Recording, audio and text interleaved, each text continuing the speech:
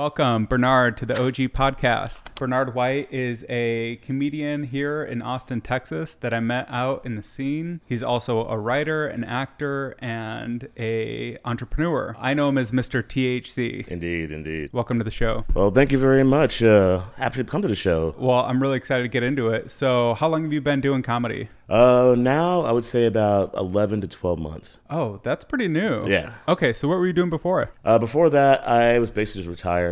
I got laid off from my last company I was with, and I've been just living off of my funds from like renting out a farm, renting out property. Right now, I'm just living life. Hell yeah. Living life here in Austin, Texas. Now, are you from Austin or did you move here? I moved here when I was 10 years old. I was born in Germany, near Frankfurt. Right. Breinheim, Germany. And I... Kannst du Deutsch sprechen? No, no. No, habla. Sprechen Sie nur Deutsch. Sprechen Sie very little. Deutsch. Yeah, me neither. Yeah. No, anyway, I can't remember it. Mein nicht. Yeah, I came here when I was 10. Lived in Austin for 33 years. Worked at EA for like 7 years and Blizzard for like, I think 8 years. Well, you worked at Blizzard? Yeah. Dude, I love Blizzard games. What'd you do there? I basically did bug repair. Dude. Helped with bug issues. Also was a game master too. What games you work on? Diablo 3, World of Warcraft, from Lich King to before Pandaria. I played so much Diablo 3. I played a lot. Are you going to play a new one coming out? Yeah, I'll definitely check it out. I mean, I probably have dumped, 2,000 hours into, probably more, into StarCraft, Hearthstone, Diablo. I grew up on like Warcraft. I don't know if you ever played that. Yeah. I played Warcraft. I played everything. Yeah. I did not play the Diablo Immortal because I'm not paying no bullshit for like playing a game like that. And it's on the phone. Yeah. I don't know. Does it have good reviews? It's on PC as well. Oh, is it? And people like it, but like you saw online, the guy spent like what? He's like 35,000 or 350,000 in debt with Blizzard right now. Whoa. Yeah, because of the Diablo Immortal. No, I'm cool with that. I remember the auction house in Diablo 3. Oh, yes. I made so much money on that shit. Did you? I was the guy buying it. I bought like an amulet for like $50. That's when I was laid off from Blizzard, getting like my, how you call it, the money income, for being laid off, basically. And I was just playing that game and just making money off of that. Oh, yeah. I was living in Houston at that time. Did you play Diablo 2? Yes. I played all Diablos. I played it a little, but I remember there was one sword that everyone was after, and it increased your like magic find. I think it was what was it called? I forgot what it was called. Yeah, something. I won't remember. But you could it had like a place where you could stud it with gems or whatever, and that would like increase magic find. Like, so if you could get that sword, then all of a sudden your drops would like 4x. Make the cube, make sure all your gems are like full maxed. Put them in the sword. I love those hack and slash games where it's just like mindless hack slash get drops. I used Diablo 2 as a way to make money back in the days. I would make around like $2,000 a week. Dude, that's the new thing is these games are now, they went from you bought a game for like $100, like really expensive upfront cost. Then it was kind of like free to pay, but you got stuff in the game, like in-game purchases. Now it's pay to play, where like you can literally earn money on these games, and they have their own internal economies, and especially like if you're in the third world and you're making like $25 a day on a video game, like that might be a lot of money relative to whatever. Oh my God. I've made so much money from different video games around, like Diablo, World of Warcraft, a space game I haven't played for ages. StarCraft? No, it's the one with the milk pool like market, and you can have a whole clans and guilds and like corporations. Was it a Blizzard game? EVE Online. I played EVE Online for a long time. I don't remember that one. And dude, one time I like fucked up my corporation and I left, but I took out like at least I sold everything online. I got like 25 grand. Hell yeah. Bad Guild was pissed. I still have some video game accounts. Do you ever hear of a game back in the day called RuneScape? It's still popular right now. I know, yeah. I mean, I played a little bit of the new one or the old one when they re-released it. I didn't play it much. I checked it out, but it was just too weird for me.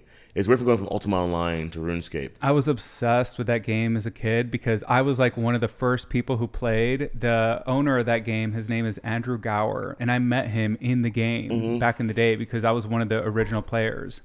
And he was walking around with like this red sword that turned out to be like a dragon sword, which is like a special sword in the game. I mean, now it's all different. I know, but now you have the new RuneScape, right? The new RuneScape I version? stopped playing it when they like created like the third version or whatever. I mean, but then a couple of years ago, they re-released the old version, and I built a bunch of bots for it and like stacked up, nice. like some coins in it. But I still have a bunch of the rare items in it. Like I got all the holiday drops. Oh, okay.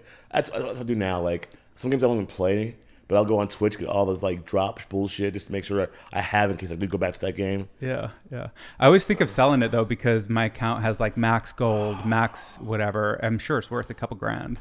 I sold my like WoW account right now. I know I can make some money off of that, but WoW's my baby. I love it too much. Yeah, I have the same thing with Hearthstone. Where like, well, I guess you can't really sell it, but you have a lot of cards, I bet. A lot of decks. Yeah, I have like an addiction to gambling in general, but also to opening those card packs. I love cracking those open. Gambling. You don't do online gambling all, do you? I don't do online gambling. Cool. I just lose my money in the stock market. That's how I gamble. Scams. Yeah. I'm sorry. If you like open a gambling casino yourself, you move to another island or country, open your own casino, you'll be making millions of dollars. There you go. Okay, so we got a little sidetracked on the games because I was like just excited about that. But so you're a man. Thank you, sir. You're a man of this is oregano. Yes, exactly. I do. You're a man of many tastes and many talents. What is your primary focus? Where do you spend the most time? Oh, fuck. With my ADD mind or ADHD mind, I have so many thoughts going on at once that I have to spread myself out. So I'm like working on like 2 companies, and then one company is like in process, which is the THC part. Yes. And then I have the black market film production company that I'm working on for different kind of shows and sitcoms, and trying to create a like skit show, which will be an awesome based skit show. So I think a lot of comedians in our scene would love to like get along with that. Especially with like these days, you could just throw this stuff on YouTube and on Reels. It gets views. I plan on having these short form videos. Yeah, I was planning on opening up a warehouse at this field that I've purchased, and I'm gonna do a data center there for my own streaming site. You know, yeah, black market comedy channel. That's what my plan is. That's very cool. Yeah. That's very cool. So how do you organize your time? Like, how do you decide what you're focused on in any given day? It depends on what I can do. Usually, if you work on a business, you only do so much for that business in one day. Yep. And even if you have extra time to do stuff, you still have to wait for the process of other people finishing their side. Yep. So, your designers, your logos, your branders, and then your like accountants and information, and then your marketers and your sales. So you have to wait till they come back to you. And in your head, you already know what you got to do.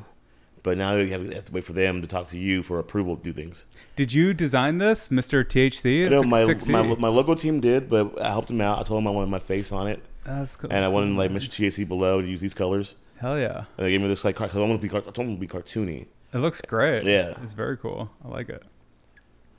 Okay, so is that your weed business? Because I know you have a weed business and you have a variety of offerings that are It's quite a trick of the interesting. trade.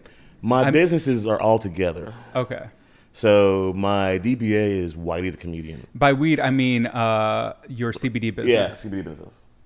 Exactly. Yes. And I have a CBD handler's license and a retail seller's license for it, so it's kind of cool. That's awesome. So was that stuff hard to get? No, it's easy. Okay. Just go online for your Texas or wherever state you're in. You apply for it, and if you pass, you get it. Yeah. Oh yeah, my DBA is Whitey the Comedian, which branches out to Mr. THC for my merch for Whitey the Comedian, and then now I'm doing a film company with the Whitey Comedian for the Black Market Film Productions. This is such a good place to do it. There's so much talent. There's so many people that would like be willing to hop in there. So have you done some like performance, live performance? I've done acting for like a year. I did like a lot of small parts, background parts. I was either like in the background as a civilian, or I was a what do you call it, a drug dealer leader, or a dad for giving advice to a bunch of kids. I've done commercials that were same thing. I was always typecast for like either the villain role or the dad role. Yeah, there's some interesting overlap. Yeah. All right, multifaceted. So how did you find these gigs? So after like 5 years of like being bored, of being retired, doing nothing but making money, doing something at home, playing video games, I had to do something. Yeah. And plus, someone stole my magic cards from my car. Over like $90,000 worth of magic cards. Really? Yeah. What was your rarest one? I used to play back in the day. Shoot. I think my rarest ones that they got from me was my cheating EDH deck, which had the Power 9 in it. Oh, I don't know that card. Yeah, like, Lotus, Mox, freaking Ruby, all the freaking like one of cards of artifacts that were like hard to find. Had Time Walk in there, Time Twister, that Channel. I think I still have a Time Twister. Oh, nice. I think it's worth some good money right there. Like, yeah. If you ever like get broke, man, I learned that magic selling is indeed the pinch that you can buy cars and houses with. Oh, the Black Lotus is like $250,000 easy. Yeah. Like there's probably more expensive ones out there. Well, mine was cheaper, of course. Mine was like older edition, but still Black Lotus. Yeah. But yeah, I had a bunch of original cards that got thrown away because my mother thought it was of the devil. Started out, but it's the facts. And I had some rare cards in there, man. Oh god, I had some rare cards. I had a Force of Nature that was like, oh my god, it was like right out of Black the Border. I mean, what was the original? Was Alpha, Beta? Ice? No, it was like Ice Age. Ice Age. Boom. Yeah. Yep. I had it in a booster box. I just opened it up, and it had. So anyway, I had a bunch of like fireballs, a bunch of fork lightnings. You were sad. Well, I still have some. I still have a bunch of them. Well, Magic is big in Austin, just so you know. I have a. Oh, that's cool. I mean, I haven't played in maybe a decade, but that's why I like Hearthstone. Is it's very similar. Try out the MTG online. Yeah, I've seen. I don't know. It's too complicated for me these days. It was like fun growing up, but like these days, Hearthstone is just so easy and simple. Like they almost build the deck for you. You don't even have to build decks. You can just use the brawl mode. Mm-hmm. And so all my kind of that strategy card game, because Magic is a very sophisticated, multi-ruled, multi-dimensioned game. Well, picture this. With most of my Magic cards, I had time after that. I had to worry about Magic anymore. I got into acting, voice work, writing, freaking like comedy. I'm like, how did that one game take up so much of my time that I'm doing all this shit right now?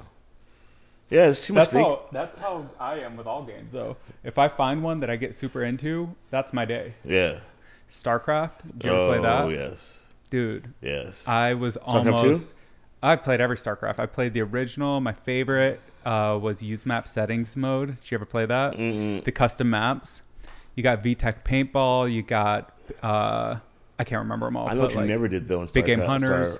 StarCraft. Yeah, I know what you never did. I know you never switched your realm to the fucking Korean servers, did you? I think I did actually. I think I did because that was where the best players were, and you want to train on those guys, but you have to like stay up till 3 a.m. My buddy Nick, we were trying to get into like Grandmasters. Oh god, we never made it, but we made it past vicious. Diamond. Yeah, they are freaking vicious in Korea for StarCraft. I'm saying they are. Yeah, like it's a huge competition. What do they have, like the EM? They have some kind of like tournament that's actually worth money. But I played StarCraft 1, Brood War, StarCraft 2, all the Legacy of the Void, the way through. I love the storyline. The storyline was amazing for that. I never knew the storyline until recently. Oh, now wow. I know it. Yeah, it's a pretty good storyline. Mm-hmm. Should we try to piece it together? What the storyline was? Oh man, that's a bad idea. I don't know that I know about them. I just know in summary, the Zerg are like, okay, I can't do it. Yeah, it's a cool storyline though. You'll have to Google it. YouTube stuff, storylines. There's so many streamers who love to do storylines of games. Do which they? I love that. I bet that's all over YouTube. Actually, I will always go online and listen to like storylines and backgrounds on history and everything because I was always into like the grind. I loved the games where you just grind out items, grind out levels. I could do that all day long. So were you a Warcraft player? I never got into Warcraft. You actually probably smart for you. I think it was like a cost thing. I think it was like a monthly fee, and I didn't have any money or something. I can't remember. You had a life though, so that's why. That's awesome. I did not. I just played StarCraft. Oh God. Okay, what other games? This is a fun topic. First-person shooters. I used to love Overwatch a lot. I never got into it. I played a little bit. I played a little bit just because it was a Blizzard. I tried Heroes of the Storm as well. Okay, yeah, Heroes of the Storm was all right, but League of Legends. Oh, that's my baby right there. I love League of Legends. I never played League. I know how popular it was, but I never played it. Call of Duty? Never played Call of Duty. Man. I never had a Xbox. Call of Duty, or was that on PC? I can't remember. It was both. Oh, was it? Okay. I played a lot of Counter-Strike. 1.6 through Global Offensive. I did play a little Counter-Strike, but I didn't play that much. But something similar. It's the Riot version, Valorant. Oh, yeah, I've heard of it. It's like CS:GO. Oh, cool. Yeah, with powers. That's it. Yeah. What about Halo? Oh yes, I got into the new Halo, playing that for a while. Nice. I didn't buy the campaign, but I bought. I just played the freaking online like multiplayer. Did you play the original? We're about the same age, right? Yeah.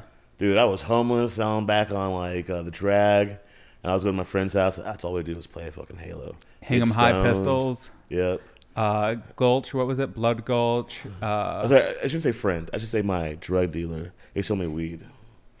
But it's hey, weird. Some of your best friends can be drug dealers. Because he did a lot of freaking like drugs, but he didn't do weed. I come in there, he's like doing meth or heroin, and I'm like, he's like, weed's my limit. I'm like, yeah, it made no sense to me. It's like, I only want to do weed. You can keep the rest for yourself. Until that one day, his friends came in with a bunch of shrooms, still soaking wet too, man. This from like fresh picks. Yeah, Jeez. yeah. And this one guy's back took off his shirt, was littered with pepper salt. Or rock salt, I mean. Yeah. Got shot in the back by a farmer. Trying to pick shrooms? Mm-hmm. Oh, shit. That's the danger of mushrooms. You can get shot in the back. Mm-hmm.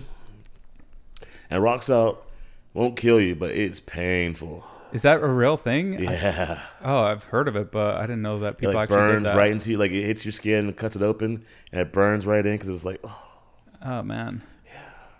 And it scars. That's going to be a hard day. Well, at least you're not dead. Yeah, yeah. So wait, how do we get onto that? We're talking about video games. Oh yeah, my dealer. Yeah, playing video games, playing Halo. Halo. Yeah. Oh my God, sidetrack again. yeah. Any other first-person shooters or whatever games? Borderlands. You can ash on the table. Okay. But yeah, what other first-person shooters were there? Oh, check them still. Oh, did you ever have Nintendo? Did you ever have freaking James Bond 007? Dude, I played a ton of that. GoldenEye. Where you would set these proxy mines where people spawn. Some people get so angry. So if you just go through the maps and you set proxy mines. I hate that shit. Where people spawn, you get an auto kill. You spawn and die. Yeah. I hated that shit. Yeah. Or you get that Moonraker. And the golden gun, I hated too. Hell yeah. Because that thing could shoot through walls. It had like infinite, range or whatever. I was old school first-person shooter. Yeah, that was like one of the original ones I ever played. Were you mostly just console, or did you also do PC? I only did PC. I always played those other people's Remember houses. Wolfenstein? Not the old Wolfenstein, but the new Wolfenstein 3D, where it had it was first-person shooter. No, I never played that, but I know how popular also that was. That was so good. But yeah, what nostalgia. Yeah. So I can grind on those video games, and I think that's like one of the big appeals to me. I never read too much of the storyline of Diablo. I did. So you were working at Blizzard on all these different games. That'd be pretty cool. I didn't make Blizzard. The games though. All I did was bug repair. Still, you're just like part of the culture. You're part of the universe of Blizzard. Yeah, that's very cool. Actually, I had so many perks from Blizzard. It was nice. It was nice. I was a bad person. How's that? Can you admit it? Yeah. We had groupies. That knew. We remember our badges going to Walmart, whatnot. And the girls were like, "Oh, we work there." Blah blah blah blah. Let's talk. No, you can't sleep with the fans. Well, you telling me you never had fun with a Chuckle Fucker in your life? No, I mean, yeah, I'm You a good said boy. no to Chuckle Fuckers? What? I don't know what that word is. What is that? Oh, Chuckle Fuckers is the word for us comedians, for our groupies. Truffle fuckers. No, Chuckle Fuckers. Chuckle. I was like the pig. Truffles. They're snuffing them out. Yeah, no, I didn't know that. Chuckle fuckers. That's kind of fun to say. Yeah. So they go after comedians. I don't know. I think I've had some close encounters, but yeah, nothing too crazy. I would admit to a lot of things, but since we're in the same circles, I can't admit to things on the mic. But things I've seen around our community, oh my God. Probably the best things. I know. Probably the most entertaining things. I know a few fans. I'll call them fans. Be nice, not say Chuckle Fuckers. Chuckle Fuckers. Well, you just see them at Kill Tony, they're all lining up to go on stage or whatever. Yeah. No. Yeah. Anyway, it's a fine show. Kill Tony's great. It's fun. I like going. I like going mostly just to go. I rarely sign up anymore. I just want to have fun. The hang is cool. During and after. Yeah. Yeah, it's got a great vibe for sure. I do like the barbecue they have for free at the end of the night. Oh, they start serving barbecue? Oh, they had been for a while. Really? Yeah. That's cool. Did they do it on the roof, or where did they serve it? No, down by the radio, the sound booth. Oh, cool. Yeah. Yeah, I don't know. After the whole Kill Tony's finished, they put it up. Nice. Yeah. Did somebody sponsor that, or? Yes. I forgot who exactly. But we don't need to name them, just in case this gets views. They They gotta pay us. Fair enough. We'll do a rev share on that one. Yeah. Oh man. So when you start this podcast? Well, I started recording in July, but episodes are only getting released now. So This will be a while. I mean, it's such a learning curve. Maybe this will be interesting to people to talk about starting this stuff. Yeah. So I don't have any background in audio, video, content creation, all the social media or any of that. Okay. And so much of it has just been learning. One of the most frustrating things with these cameras is you really do want to just use an iPhone because Apple's technology is only going to get better. And they can use that technology can continue to improve on an old iPhone. They're not going to update these cameras. And they have camera hold frames for them. So you have the gyro. So no matter how much you move, it stays in one place. Yeah. You have the lights for it and the speakers. Now, and the lenses too. If you know how to use these, they have such big sensors that you can actually do some really interesting stuff. And so now I've learned a little bit about audio, video, editing, packaging, publishing, all of these different steps to try to get this stuff out there. These are Sony ZV-E10. No, okay. EZV-10. Anyway, whatever. So their name is so bad. It should be EZ10. It's ZVWQXY. Why? I believe in DSLR. DSLR is really nice. I don't understand the technologies. I know there's full frame, mirrorless, DSLR. I think these are mirrorless. Yeah, mine are the ones. The DSLRs I like are the mirrorless ones. The biggest thing I had to learn about exposure was let's see if I can repeat it. I think it's made of aperture, frame rate, and ISO. Aperture is how much the light. I don't know why this was such hard information to find. That's why I feel compelled to share it. But it was aperture is how much light is coming into the sensor. And so you basically want as much light as possible, but you don't want your image overexposed. So you can adjust that with the ISO or with the frame rate. Mm-hmm. The ISO is kind of the gain on volume. It's kind of this, not artificial, but it's not it's not analog. The aperture is more analog. That's how many photons are actually coming into the sensor. And I think the frame rate is as well, because I think that's the speed of the shutter. So physical is what I mean. Okay, fair enough. Anyway, so you got to learn all that shit. And then you got to learn how to use Final Cut Pro or whatever you use. And you got to figure out how do you get that updated to Google. And even if you can get it online, nobody's going to click on it. You got to come up with a thumbnail. You got to come up with a title. Unless you have some clout and, obviously this is a building process and I'm learning this stuff.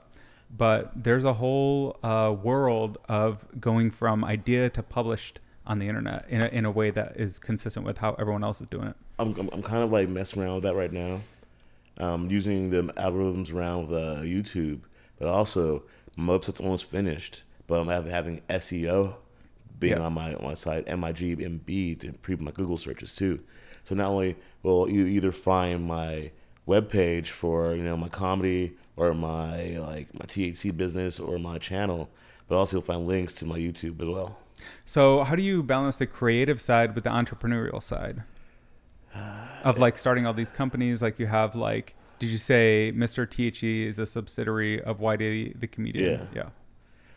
Basically, I just thought that I have like a lot of ideas what I want to do for myself, and as a comedian, you want to get known. And I thought, now, why do you want to get known? because once you go get known, you have popularity. More people want to watch you. That's how you fill up arenas. That's how you like.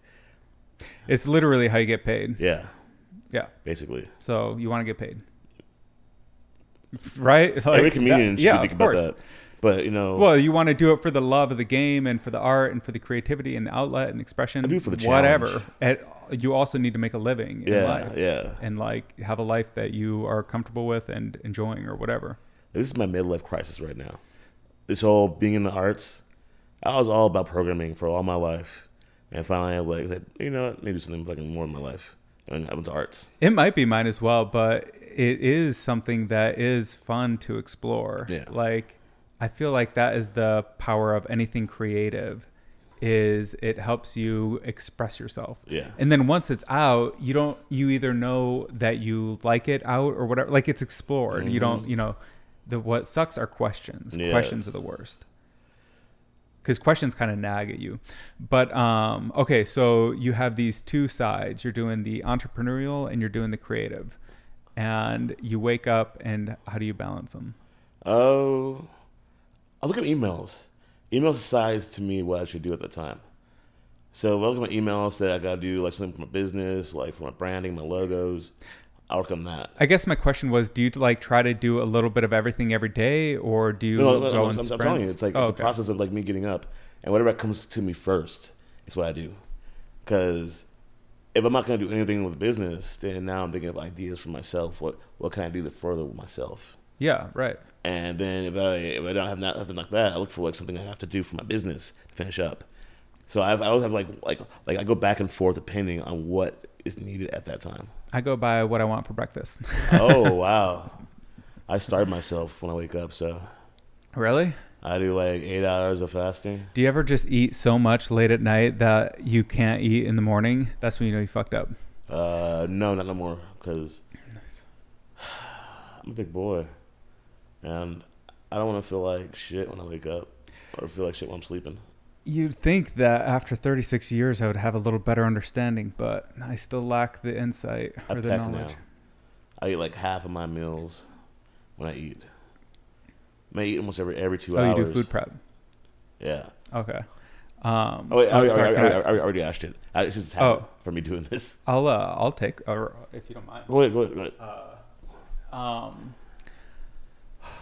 Anyway, I lost our topic, but we were talking about not food prep.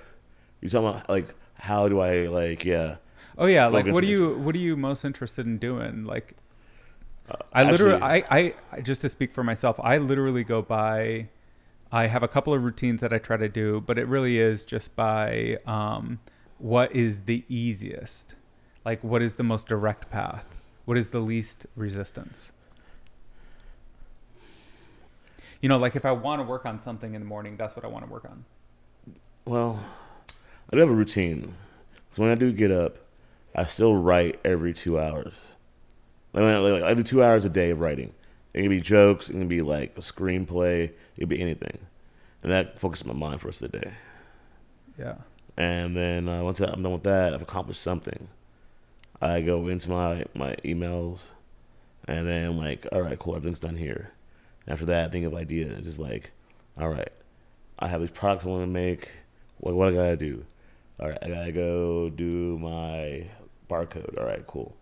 I have to go do my labeling. All right. I have to go do my COA. All right, that's done now. All right, I got now talk to this one company and figure out what I need for this chemical over here, and then ask someone else for their COA, and then become like their bulk buyer, wholesaler, and then. Jeez, this is a lot of stuff in your head. Yes, and after that, I'll get a phone call or a text, be like, "Hey, Bernard, you want to come on my podcast? Hey, you want to come to this show? Hey, hey, I need you as a sponsor for this one place. I'm gonna be a sponsor. I ain't an investor. I know you can invest and help me out, Bernard. I'm not going to this meeting, Bernard. I know you're really good at meetings. Can you talk for me? And I'm like, yeah, it's because your voice. You do have a great voice. You should. Have you done any voice acting? Yeah, in terms I have. of yeah, right. I've done a lot of like nonprofit ones, mostly like games for kids and stuff like that, Yeah. or a villain for like. So that's the business books. side. Like, how do you come up with material? Like, where does your stand up come from? I say my stand up comes from my past. I just like think of like things that happened in my past, from movies, shows, like news, politics, religion, whatever, and I'll blend it into like my own jokes. Like right now, I'm working on like Black history. You know, the like issues and problems for different like Black musicians and comedians and actors in the past. Issues and problems. Yes. Yeah. Like, It's anything that bugs you. did you know that there was two well-known Black men who have been like known, not really known who they were, but people love their music and love the talent? Isn't there a ton? Chubby Checker. Oh, not Chubby Checker. Sorry, not Chubby Checker. It was oh my God, not Chubby Checker. It was I never heard of him. yeah, Chubby Checker is older musician. I don't know any musicians. I'm so bad Oh at that man. stuff. Well, what should I say? This one singer, he was signed up to a record label, which they allowed this another musician who was white to copy whatever songs the Black musician made. And the white musician was being paid 8 times more than the Black musician. And his songs were fucking just fire. Great songs. So to get around that, he started like to sing his songs faster, so the other guy couldn't keep up. There you go. So that's one way he got around that, and he was well known for his music. So your comedy is a lot of just whatever catches your attention. Yeah. It sounds like. Yeah. And is it mostly past stuff or is it present stuff? Like, Mostly past and present. okay, I'm okay. You can just set it on the table. And then what kind of acting would you be interested to do? I would love to hire, if somebody would just hire me and pay me money to like go and smile on a screen. It's like, that'd be great, right? That'd be great. Like, how do you get that? Oh God. Basically, I just took some classes online during the quarantine. And after like 6 months of classes, I started doing like backstage.com. Okay, I've looked at that stuff, but $30 a month, you find gigs. That's why I find gigs like that. yeah. And I had like done 4 films. And that's when I started myself like, I need to start writing. I need to start doing voice work too on the side, make some extra money, you know. Yeah, totally. And I was making like $3,000 a week for like voice work. That's like a ridiculous amount of money. I loved it, man. Why'd you But stop? the business is too much for me to do and do voice work at the same time. Well, that's a good decision to have to make. Yeah, it is. It is. $3,000 a month doing what? Books. Like it took me like 27 hours to do one book. I could do like maybe 2 books a week if I wanted to, but I had comedy I was doing, so I wanted to just do a book a month or 2 books a month, and that was $6,000 a month. That's good pay. I know. Book like somebody auditioned, and see, to me it just seems like that same grind of comedy. So comedy is all about auditions, right? You're auditioning for other comedians, and that process of auditioning is kind of takes its own toll. Yeah. And it has its own cost. And so I think that's like one of the things I respect about like anyone grinding on comedy full time. I think you misunderstood me. I didn't mean book as in booking, as in like audio book. Oh, I guess I don't understand that at all. What I'll do a audiobook? voiceover for audiobook. Oh, yes. For Right. 27 That'd hours. be a great idea. Yeah. Totally. And that'll give me like, $3,000 for one audiobook. And you get to, it'd be cool to read a book that you know Yeah. or whatever, like, or It was that like you'd be interested in the author, I guess. $97 an hour. So just think about that, 27 hours. Well, yeah. I mean, that's, yeah. I mean, so that's the hard thing about comedies. You don't get paid and you're constantly auditioning. Yes. and you're like constantly being evaluated and judged for your performance. That's true. And honestly, there's like this gatekeeping aspect that I can't help but bitch about. I understand totally. Where like it's not one of the things that I like about YouTube, and I'm obsessed with this topic right now, is the time to audience is zero. It is zero. You could just upload a video of you talking and it's into the universe now. Yeah. Now, maybe nobody watches it because who cares? But if you take the time to learn and iterate, package, and you go through the steps to actually like learn about it all, then I think it can be a pretty interesting medium for expressing ideas. Yep. That is a fair assumption because I put on a bunch of videos on my YouTube channel called Whitey the Comedian. I looked at them. I was looking at it. Yeah. I was like all my old stuff, like when I started beginning my comedy. Yeah. Did you have Sky Room in there, or what was it? Sky High Mic, Bianca's mic. Oh yeah, I did. Yeah, Nice. Sky High Mic. I had the one on Rainy that was around for a while. I never went to that one. Also, I've had Tiniest Bar, The Creek. Tiniest Bar. Yeah. Do they still do that one? Yeah. Every Tuesday and Thursday. Oh. That one's like unlimited lines, same as Lucky Duck or whatever. Yeah. Yeah, so but like to even do that grind, how many hours do you think it is to like go do all those mics? It's like 3-4 hours. I noticed that when I got into this scene, I was doing at least like 6 more mics than everybody else because everybody's working, have jobs, and I was retired. But I'll do like 10 to 14 mics a week. Yep, there you go. That's the grind I respect. That's the grind I like in video games. Yeah. Is like when you can find a process and repeat it. It's a good grind. I kind of slowed down now. I only do like maybe like 6 to 7. But there's a reason why, because I'm busy. And plus, I'm doing shows too. So, I mean. What's your favorite clubs here in the city? Ooh. Vulcan's fun. I like it. The Creek is a great place too. Other than that, I love Casino. Casino has the best burgers in town, I swear. Casino. Yeah, it's Casino El Camino on 6th Street. I don't know. Oh, man. You follow me around one day downtown and, Get into some casinos. like, this will sound kind of weird. I know how much you love protein in your diet. Fogo de Chao is the place to go. Really? You been there before? No, but I've been to one in LA. It's the Infinite Brazilian Meat. Steakhouse? Yeah. You didn't like it? I liked it, but I am spoiled. Oh. There's a place in Utah called, how am I blanking on the name? Tucano's. And it is that same thing done like to the extreme with the salad bar, with the meats. They really mix it up. Nice. I do like this another new place too. It was a barbecue place on Congress. Are they called Smothers or Soldiers? But they have like beef ribs on the bone. Yeah. And they're like freaking huge. Yeah. And you like look at it. And they ask you want dipped or not dipped. I'm like, what do you mean? I guess I'll try it dipped. What's dipped? Get the whole bone, put it like this vat of barbecue sauce and dip it. Yep. And put it on like the paper. And I'm like, Goodness golly. yeah. Sorry, I got to a weird place there. They're expensive, you know. I got that and the pork ribs. Just try both. No, that brisket and pork ribs.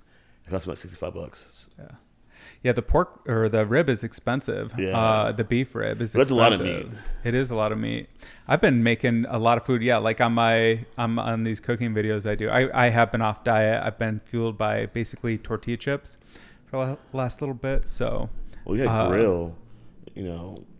If you had a grill, barbecuing meat's fun. yeah, it is fun, and I do enjoy it.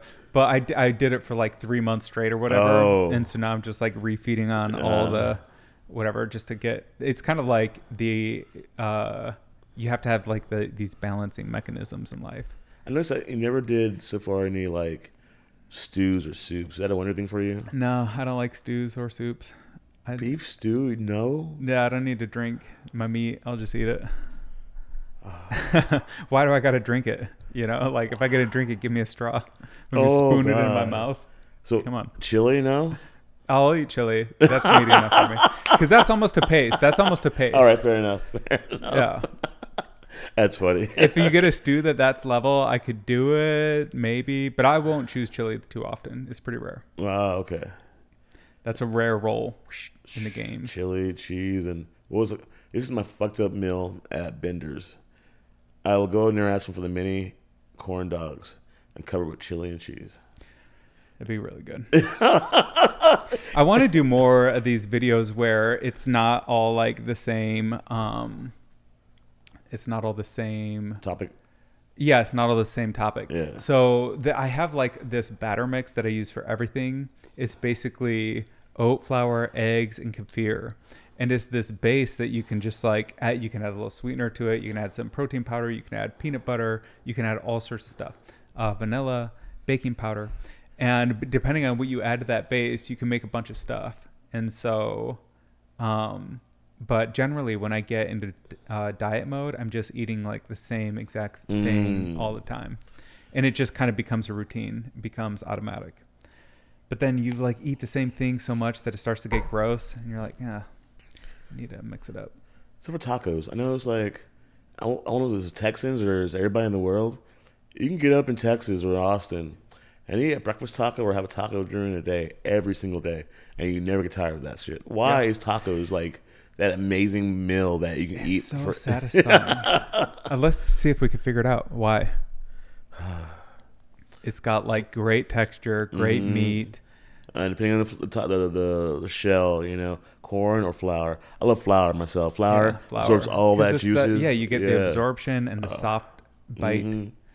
Why do I need a chip breaking off and slicing my mouth? Now, I love meaty tacos, but I also love bean and cheese for some reason. Bean and cheese with like onion in it. Staple. It's just, hey, that's great. Hot sauce. Doesn't need to be fancy. No. I'll eat those. Yes. Well, I always want some meat in it, but I think it's the combination of the savory with all of the textures, the warmth.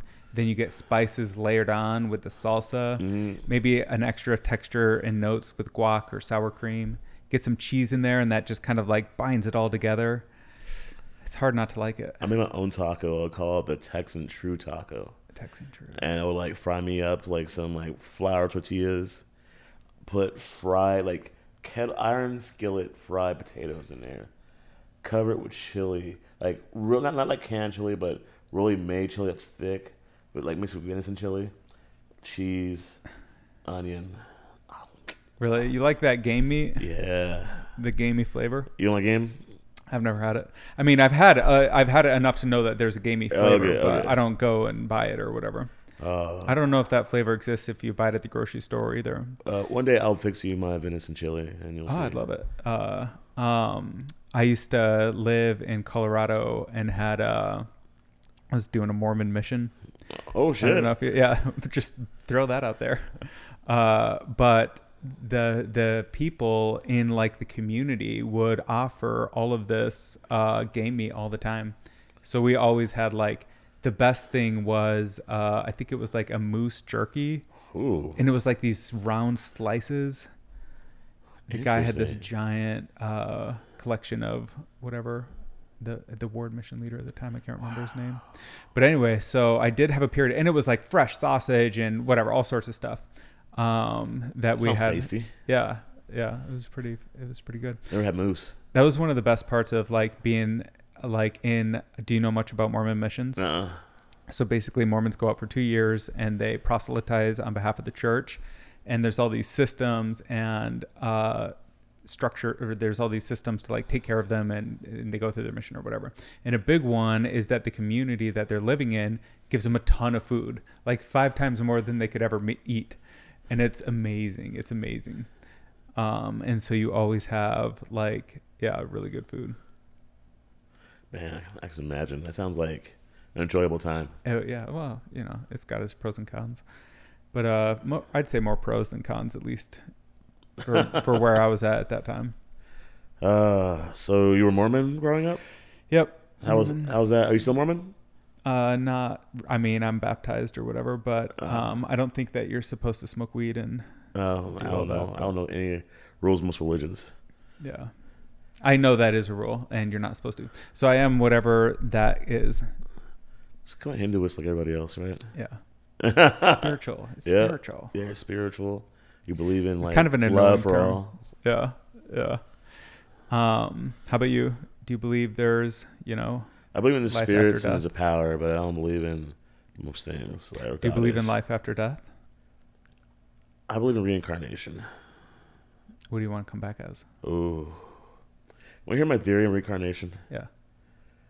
I believe. Okay, this is deep. All right. So I believe that everything we've seen that entertain us, stories, movies, books, games, whatever, are just ideas people brought from like their own mental dreams of like other like lives in other worlds. They brought that world with them and they made it here as a game. So I feel like isekai. You know what isekai is? Isekai is a term for anime weebs, to where you would die in this world, but we were born in another world that benefits you. So you're like a badass in that world. Starting from age like 1 being born, and you go to the whole world like with the knowledge of your past world. Isekai? Isekai. Isekai. Yeah. And what exactly is it? Can you repeat that? It's like dying in your world you were born in and being reborn in a new world. Isekai. But a different dimension, a different other world. Do you have any memory of your past life? No. What was the point then? You might as well consider it not even you. Because it might happen, it might not happen, but I believe it might happen. Well, if you can't remember it, well, there's no point. Like maybe, I guess they say you have to get through some level and then you'll get enlightened or whatever. We don't remember. We have proof that people around do remember some of their past lives. So there have been theories on this. Yeah. There's this interesting podcast called Justin Riddle Podcast. He's like this, I don't know, researcher or some guy. He's a professor basically with a PhD. He's actually not some guy. He has really interesting ideas. And so he's like speculating on like these mathematical, physical connections between religion and math. So basically he wants to explain things like consciousness with math. And one of the ideas that he had, have you heard anything about quantum physics? So have you heard of entanglement? Okay, so like entanglement is this idea that you can have two particles, which are like all things are made of atoms, right? We're all just a collection of atoms. Atoms are made of particles. So you can have two particles that are entangled. And like if you adjust one here, it adjusts on the other one instantly, no time. It's like somehow information travels faster than the speed of light, which is kind of crazy. So anyway, there's all these quantum principles, and he is like speculating that like that can explain all of these different phenomena of nature, including like consciousness and maybe even life after death, or synchronicity is an idea that like you ever feel like something just was too much of a coincidence. Yeah. And you're like, there's something that happens where, it's like too much of a coincidence is like the best way I can phrase it. He would like walk near a place, and for some reason gave you this eerie, dreadful feeling, but there was no reason for it behind it at all. Yeah. Same kind of feeling, same kind of thing. Yeah. Like that is a memory from yourself of a past life. Totally. Not you. You don't know what happened, but you're something in your psyche, your subconscious, your cells. Your cells, yeah. Know something bad happened. Ancestrally, or even in the back of your mind, because you forget almost everything. What do you forget? 99.999. Nobody can remember their life as a timeline. Exactly. And so, but some part of your brain probably does remember it. And then that's where you get like these emotional like anomalies or whatever. Exactly. So anyway, that guy tries to like explain all that with math and science. Interesting. Have you watched it all the way through? No, I just started. Oh, okay. But it's interesting that there's even people thinking about it, because scientists generally aren't willing to deal in kind of like those speculative terms. Like they're all rational and stuff. So anyway, just some fun ideas out there. Things are changing. Yeah, things are changing. World's evolving. How do you think Austin is going to evolve? Well, I'm going to be the next Lorne Michaels of Austin, so I'll be there for every change. Who's that? Oh, he's the one that runs SNL. Oh, yeah. Yeah. I plan on doing my studio, getting that going, getting comedians in. Like, I want to help the community. I want to actually get everybody together and help each other. You know, I don't want people to just be like cutthroat for themselves. Right. But it's gonna take some time, I know. But yeah, everybody on one wing, on one roof, like writers, you know, directors, you know, people who can start help with a business like this. So the pessimist case is that, not pessimist, but like a negative way to look at Austin is that it's kind of Hollywood 2.0. A bunch of people are like moving here, trying to like seek fame or whatever. Exactly. And the other, but like we talked about, like how do you make an income and a living as a comedian? Well, you have to do ticket sales, blah, blah, blah. It all kind of like comes out to like being known, gives you a platform, but you can grow from there or whatever. And so everybody wants the same thing. And it's cool because that aligns all of our incentives. Actually, it's funny. My accountant and my marketer asked me, like, we're all together talking. I was like, how do you make a living? Like, you have no job, and you're just doing this business that's not making that much money right now. And I'm like, oh, I got investors. I love investments.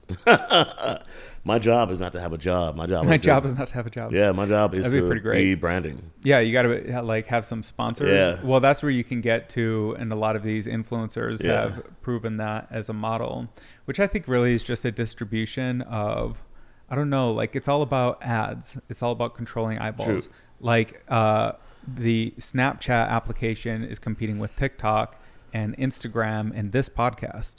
And like, obviously that's why it's so hard to start anything new, because there's already such big players out there. So that's why I have plans for my streaming. Well, I'm not streaming my channel. Like, I'm going to go out to every single city around the United States that has comedy going on. Be there for a month, figure out who all the like local comedians are, show the world them, and then do a showcase at the very end of that month for all the people that have been like on the show. Like go from city to city? Yeah. That'd be really cool. And I'm bringing like a local comedian with me from Austin to go with me to different cities that they're from. Well, if you start getting paid through different means, what could be cool is like a series of like, just imagine if Elon Musk, do you believe in him? I believe he has money and he has plans. But do I believe it's going to work? I can't say yes or no to that, so I'm not sure. Yeah. And so he talks about like having these cars drive themselves. And you could imagine that there would be like a driverless tour bus. Well, why not buy 10 of those and chain them together? And like all of a sudden you have like a moving city, and you could like have 100 people. You have 100 people because it would all be automated. Yeah. I mean, but more likely you'd have like 10. You have to first wait for the cars to stop hitting dummy children. Mm-hmm. Yeah, it's probably going to be a while before that happens. Maybe 2030s. Because you know what's going to happen is people, mama's going to be in their car, be auto driving, and him and his girlfriend or girlfriends, or him or his boyfriend are on the backseat fucking. That's terrifying. Yeah, and the car's driving itself. Oh, that's one way to risk your life. Like, and you know it's going to happen. Come on, tell me it's not going to happen in the future. Well, it'll happen in the future, but like I'm sure people have done stuff like that today, and the technology isn't that advanced. No. There's a long way to go. Can you imagine, like, you know, you're driving on the down road with your family, the kids just yelling in the back. They start being silent for some reason. You don't know why. You look back and you see them looking at the outside of the side of the window, and all you see is a driverless car pass you and a butt up in the air, like going up and down. Yeah, that's gonna happen. Yeah, you see some ass shaking in that. Yeah, fogging up the whole like windows. Yeah, but it would be cool to have like a sleep pod, like that could like drive you from like San Francisco to New York City. And have it be like fuck flying anymore. Just do it. Oh my god, yes. Yeah, what would you rather do? Fly in like 1/4 the time, or have like a comfortable little hotel room that just brings you If I had places? a personal jet, I will do the flying. I don't want to be in first class. I don't want to be in jumbo jet. Really? Give me a fucking first class. You get to watch all the plebs go by. What do you think you can do in your private jet? Nothing. It's like exactly. That's when you really made it, is when that feeling doesn't satisfy you anymore. Yeah, that's when you made it. Like, yeah, I'm beyond it. And with a pod, I wouldn't mind it. You know, it was safe enough. I would do like $100 million freaking RV that was automated. Fucking fine, I can live in that shit. I would never have to leave the fucking RV until I'm in my destination. See, I'd rather have $110 million RVs.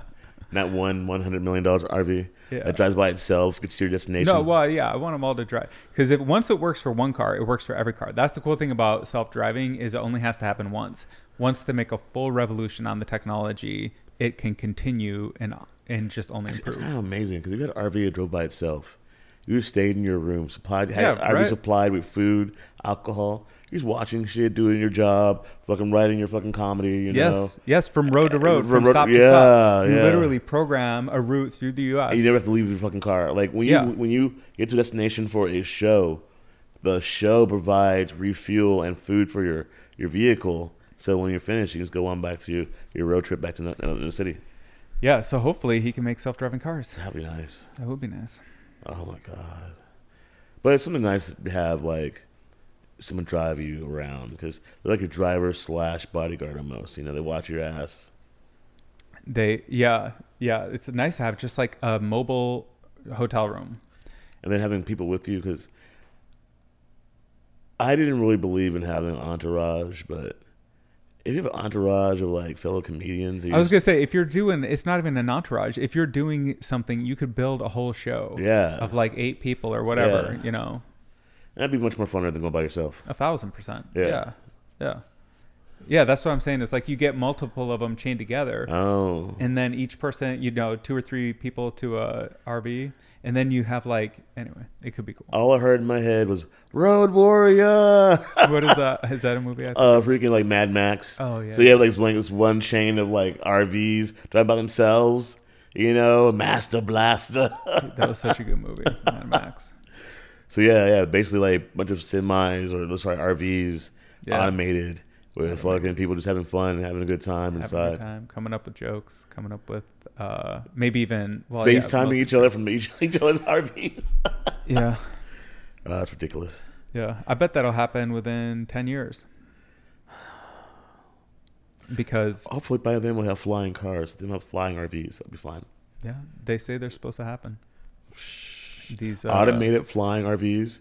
I mean, that'd be automated fine. flying RVs. No, cars. That'd be fine if it was automated flying cars. They have super scaled up drones that can fly people. Because people wouldn't be able to fly the vehicles themselves. The vehicles will fly themselves because it will have a program that's all connected. They have like the flight patterns for like airlines, so people will know where cars are, so they can avoid collisions. Yeah, eVTOLs, electric vertical takeoff and landing vehicles. Yep. So it wouldn't be like manual, won't be possible. That's for emergency situations. Right. It'll be just freaking automated. It'll be way safer to be automated once the technology actually gets there. Who knows if it'll be this decade, could be next decade. I'm saying if we have flying cars by then, it might as well have that available too. Yeah. I mean, this stuff seems so pie in the sky right now. We've been flying cars for like past 30 years. Yeah, it is kind of funny though. It is like a flying car. I think they are limited on range. I think they can only go like 250 miles, something like that. But that's even kind of a lot of miles. Well, think about it too. Have you seen the automated delivery services around Austin? I have. Those freak me out, and they remind me of Flight of the Navigator. Did you ever see that? Yes, you remember the robot on that? Yes. That like brought you the hamburger? Yeah. Oh God. I just want to see it too. I'm like watching it. I'm like, somebody try to rob them or fuck with them or kick them or whatnot, you know. But it seems everybody leaves them alone. Yeah, for the most part, people are chill like that. Yeah. But DoorDash is basically that. I feel like DoorDash is way better than that. Flight of the Navigator didn't see it coming. Wait for like the drones that actually fly around, delivery stuff. So I know they're out in certain places, but we don't have those yet. Yeah. There's going to be flying drones that deliver stuff. Amazon's been working on that forever, but I think it's a hard problem. I don't know. I think it's scary. Why? Because they're going to like drop out of the sky on people's heads. That or like how hard would it be to change a drone into a personal weapon? Super easy. Yeah, like target people with that or spy on them. Yeah, like there's an idea that's been much talked about, which is that there's going to be limited to no privacy in the future. And I super agree with that. Cause like you wouldn't even need like a camera would be on the machine, of course, on a drone. But you even have like the voice, like the eavesdropper like equipment to where you point equipment towards a window or something, and you hear everything going on inside that place. That's real equipment. That's like a real piece of equipment, Right? Yeah, yeah. that people use to listen to Surveil. conversations. Yeah, Totally. and And you could attach that to a drone. yeah, and that's like no privacy. Or like a telescoping HD 8K camera. You know, it can be like a mile away, impossible to hear, gas powered. We already have drones that have weapons on them, but that's military. Yeah. I know they're all military, but we still have drones that have weapon systems on them. I'm just saying. Don't you think that'd be kind of a cool thing to do in the military would be to be the drone controller? I feel like I would do that job. I could do that job. If I'm ever in the military, I want to be a drone guy. You'd be like, I have no remorse. I play video games most of my life. It's a total video. Yeah. Well, don't you think in the future it'll be GDPs fighting? So you'll be fighting with your economies and you'll be just battling drones. So like instead of sending people to war, you send your economies to war and you just burn money. See, at that point, I hope we get down to virtual reality, to where we can like just play our games and play our wars in virtual reality without people dying. I think that's kind of what it's going to become is like, what is the total productive output of a country? Because there's like Ender's Game, there's Ready Player One kind of. Anyway, there's a lot of ideas of like automated drone control. Like, who knows, the first mission to Mars might be robots, and that's using our fucking like, VR to get to control them. Do you believe in artificial intelligence? Like, what if the drones are better than humans? They didn't need to be controlled. Okay, have you heard the story about overseas Japan? They're making these robots for military. There was 4 robots, and they went haywire and started firing on like the testers. They killed 29 testers with metal casing bullets. That's a sci-fi movie. They destroyed one, turned off 3, but one of the 3 were still functioning and downloading data from the server, and how they can get past it's shut down. Holy shit. So it wasn't self-aware, but it was a survival program they had in it. You have the Google Lambda. Did you hear about that? It was a chatbot that one of their engineers claimed was alive. Although, I mean, anyway, I think it's been mostly debunked at this point. It's more just like a thought experiment. Is like, when do these things have rights? And if we ever get there, I think there's a good. No, it does seem like we're going to get there. I might sound bad about this and might do me wrong, but if we create a new species, we got to kill it. Yeah. That's all I'm saying. Yeah, otherwise it's going to take over. That's all I got to say, because we are a dominant species, and we create a species. No. We are always trying to create something better than us, or better than anything. And now it's dominant species. So how are we now from like the masters to the slaves? Okay, so would you integrate with them? Shit. Would you accept their alien technology and upgrade yourself into their level or whatever it is? If we're talking about cyborgs and like, yeah, I probably would, because that sounds amazing to me. Yeah, and I bet they would want to take physical form. Yeah. So would you allow a AI to impregnate your wife or daughter to create their own body? If I was an AI, I'd be down. Yeah. I have to be an AI though. But no, I'm saying not you were AI, but if you were the father. Or husband. I don't know. I think generally I trust nature more than I trust humans. Because say like, your wife can't have a child, but this AI can give your wife a child, but it's going to be the AI growing inside. I don't know. I think I would want natural. Okay. Yeah. But if there was a way to like upgrade. So did you ever see the movie Her? Yeah. What's that guy's name? Joaquin Phoenix? Yeah. Yeah. He did Joker. It was like this love story between an artificial intelligence and a person. That's so fun, yeah. And yeah, like one of the things that annoyed me about his character was like, why didn't he ever ask to integrate with them? Like that would have been the first question I asked as soon as like anything would have been, you guys are going? Like, take me with you. Holy shit. Like you can figure out all this crazy technology, but you can't figure out a way to turn the human mind into a digital object. Like that's crazy to me. Like I would become an AI if it meant I didn't have to, die. Like, you ever seen Ghost in the Shell? No. I gotta get like you experienced in so many things, sir. Tell me about it. Ghost in the Shell is an anime about this world like it's like 2069. Everybody has cybernetic implants or parts. So people have whole bodies with a conscience put into a fucking doll, basically. Whoa. So yeah, you can have different like military one or models that are like for like bodyguarding, protecting, or could I be the modeling. Chucky doll? Huh? You you could be anything from history. Yeah. You could be a book. Yeah. So basically, yeah, you can just like put your consciousness in any kind of robot, basically, or any kind of cybernetic like thing, or you can surf the cyberware net in your whole state. Like, your body's dead, but your mind's in that cyberware state. Yeah, it's an amazing concept.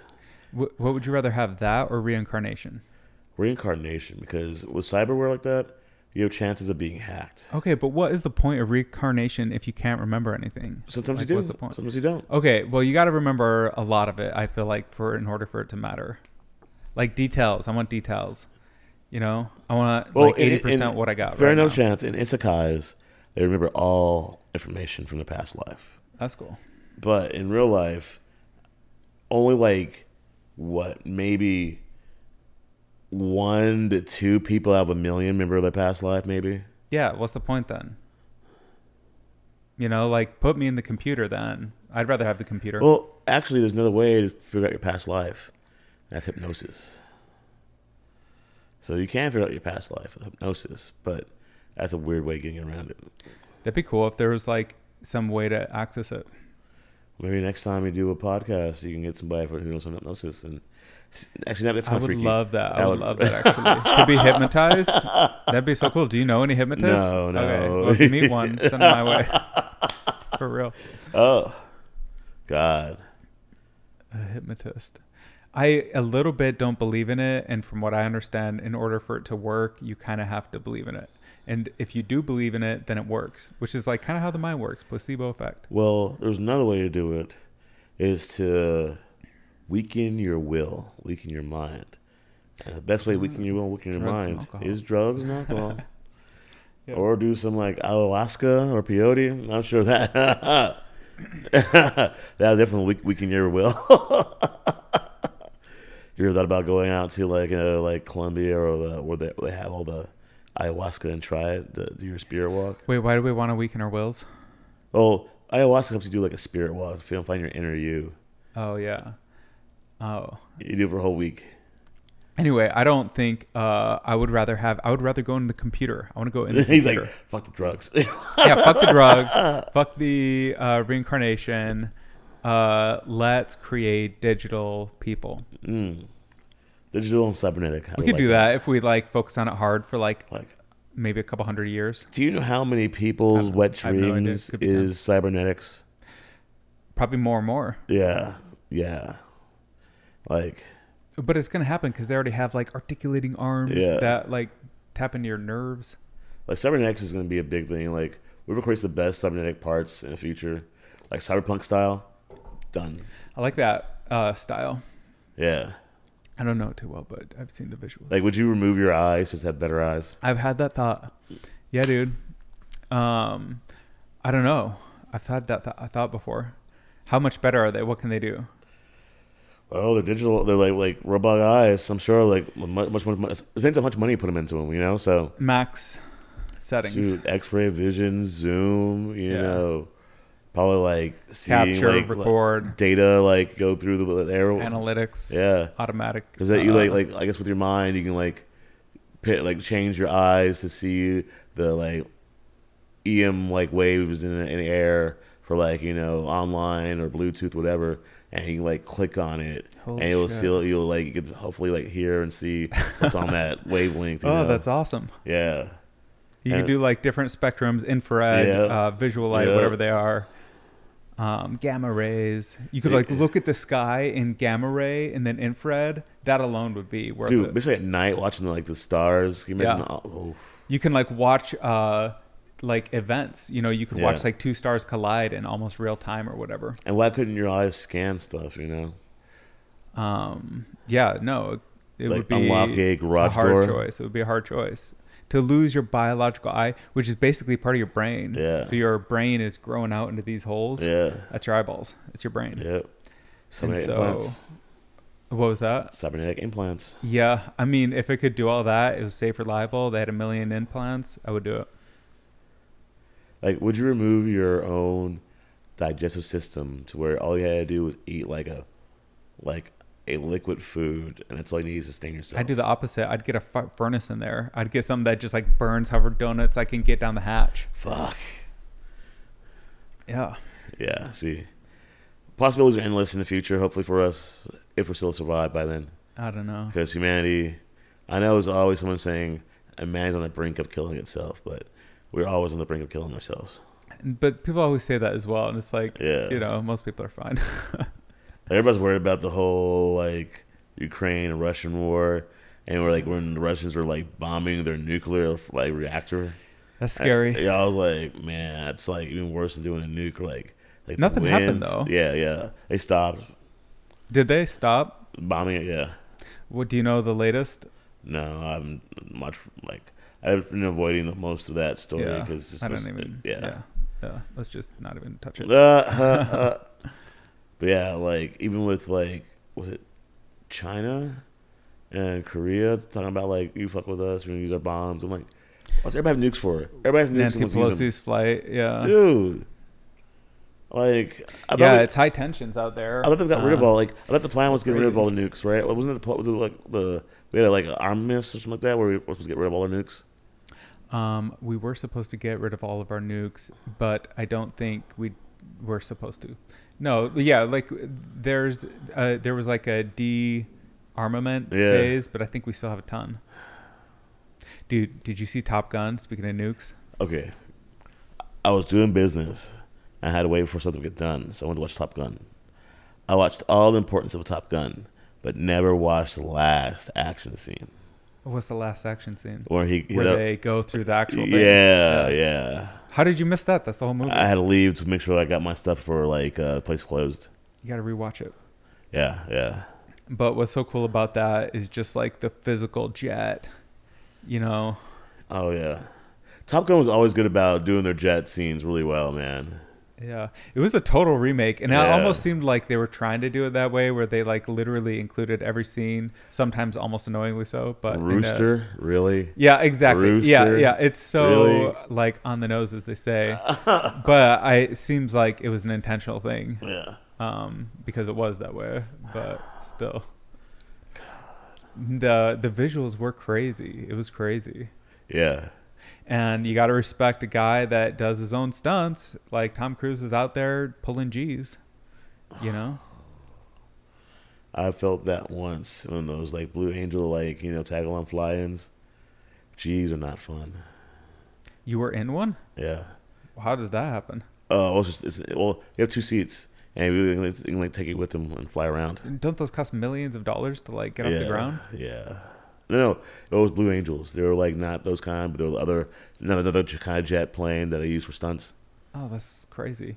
When I was living in Colorado, I lived at this Air Force Academy that they got out there, and they constantly have planes going. And sometimes, like a couple times a year, they have shows, and so you're always like seeing some jets. It's pretty cool. Yeah, Phil G's like even go to NASA in Houston. I think do the G machine. You'll feel the fucking feeling. Well, I was at like in the fairs they have those spinning things, and you get sucked to the wall. Yeah, and you can kind of move around on the wall. It's not the same thing. It's been a while since I did one of those. It's like much more intense. Yeah. Like I felt like I couldn't breathe for a few times. That's why they have those masks on their face. Cause you're supposed to hold your breath. Yeah. It's kind of the same thing. Like anytime you're upside down, as often as you are, but if you are upside down, all the blood starts rushing to your head, and you kind of have to do that same thing of like focus on not blacking out and not losing strength. Basically, you're trying to like maintain this level of focus and strength. Also, you could have joined the military. Why did you join the military? I did it for the Mormons. I was part of their military. I didn't know they had a military. No, proselytizing. Oh, they're anyway. The military, I always saw it as kind of like for people that didn't know what to do, but I bet if you actually went into it with high intention, you could do a ton. So, I think that's everything. It's like how much intention you bring into it. Freaking military. My brother did it, so I didn't want to do it. The whole family did it. Really? Yeah. Father, mother, brother. I mean, it's a totally respectable life. It's absolutely. No, you know. I respect all in the military. It's just that wasn't for me. Is there any that you don't respect? There has to be someone. Like, who don't we disrespect? Well, how about the commander in chief? It's hard to respect a guy that falls off his bike. Come on. The baby sniffer. The baby sniffer. That's so creepy. It's so creepy. Anytime you sniff, it's like, why do you got to get the smell? You got to get the smell of it? I remember to a video I saw of a guy in a grocery store following these two women. And he was creeping behind them. When they didn't notice, he'd lean over and smell their asses. Ugh. Ugh. Yeah. Of all places. Yeah. I bet there's a lot of data in the ass because dogs do it all the time, right? But a human being doing it is just so, and without them knowing it, it's like two white ladies and a black guy doing it. He doesn't even know why he's doing it. And you think about it, is that an offense? Can you be arrested for that? So I don't think you can because you're not touching them. You're just smelling their space. I don't know. That's a good question. Yeah. I don't know if that's. Yeah. I don't think there's anything wrong with that. I mean, obviously there is something wrong with it, but I don't think you're breaking any law. Yeah. Yeah. I mean, what yeah. We should have a minimum distance rule of like 6 inches. Like personal space is like, you know, maybe by smell. That's a good way to measure. So how would you feel if you were like at the grocery store and a fine ass lady bent down and smelled your ass? I'd be into it. Whatever, man. Yeah. That's what she needs. I'm just glad she's paying attention. Oh, nice. Yeah. See, double standards, man. Double standards. Yeah. No, I'd rather have that happen than. I mean, it's a little fucking weird. Not gonna lie. Yeah. I'd be like, what are you doing? Why? But there is probably a lot of data in there. Maybe so. Yeah. But usually I plug it up. Plug up the data? Yeah. Oh, man. Okay. Well, we gotta coalesce some of our topics. Drop Top Gun. What else did we have? Top Gun, virtuality. Oh, yeah. Life after death and putting our brains in machines. Is it going to happen? Is it going to be real? You're still into... Did I convince you at all on reincarnation? I mean, did I convince you on reincarnation? Because you were definitely against it. I am still against it. I'm not against it. If I'm for it, if I can remember, that's awesome. You might get lucky. Who knows? No, I don't want it to be a chance. I want to be able to remember. It might come back also as a freaking like snail or frog. Exactly. If you come back as a lower level being and you can't remember, what's the point? Wait, so would you come back as a lower being and you remember? I would do that. I would do that. Dude, that'd be even more fun. You go be a snail for a time and like figure out the snail shit. I'd be totally into that. As long as I can remember, that's the only thing I care about. Cooking your own steak at home, but you're a dog. Because that's what a person is. It's their memories. Yeah. Right? Oh my God. You would do that. I would totally do that. Everything I have, go be a snail. Why not? Have you ever heard of here's a question for you. If somebody asked me this question before. If there was a giant snail as big as you, would you let that snail suck your dick? I can't even get the question out. It's so inappropriate.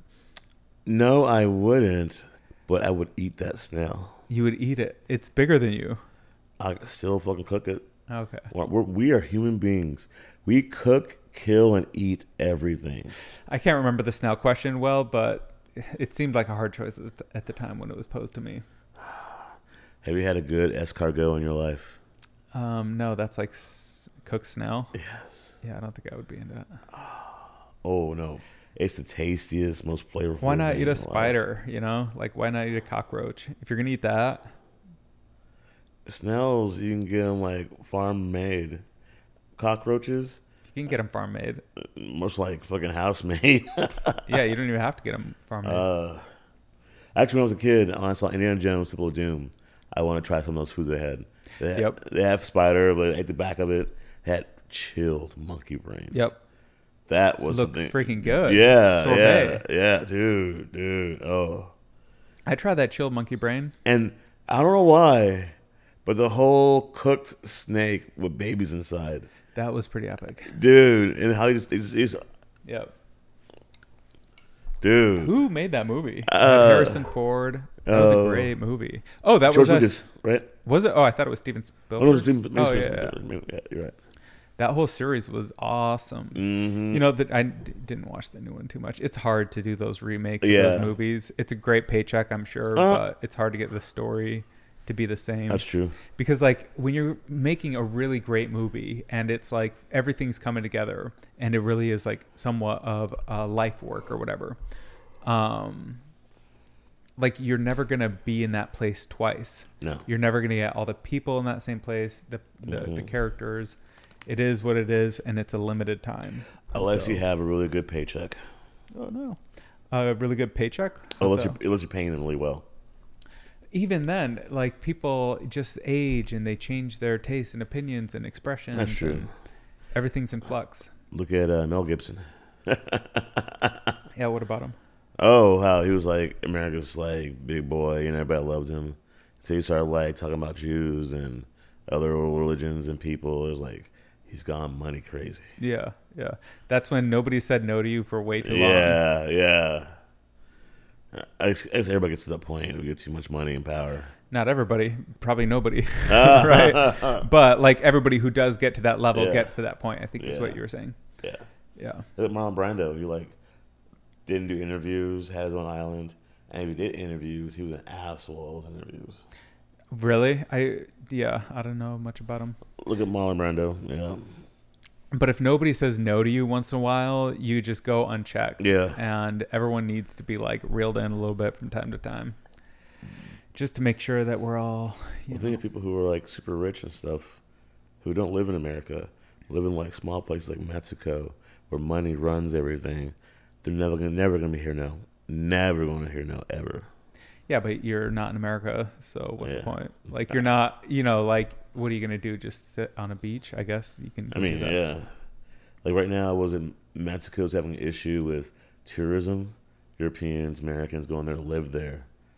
So no longer tourists, they're like people that live there. They spent like $951 billion in that like economy. Tourism is huge. And it's destroying little people over there. They can't afford to live in Mexico City right now.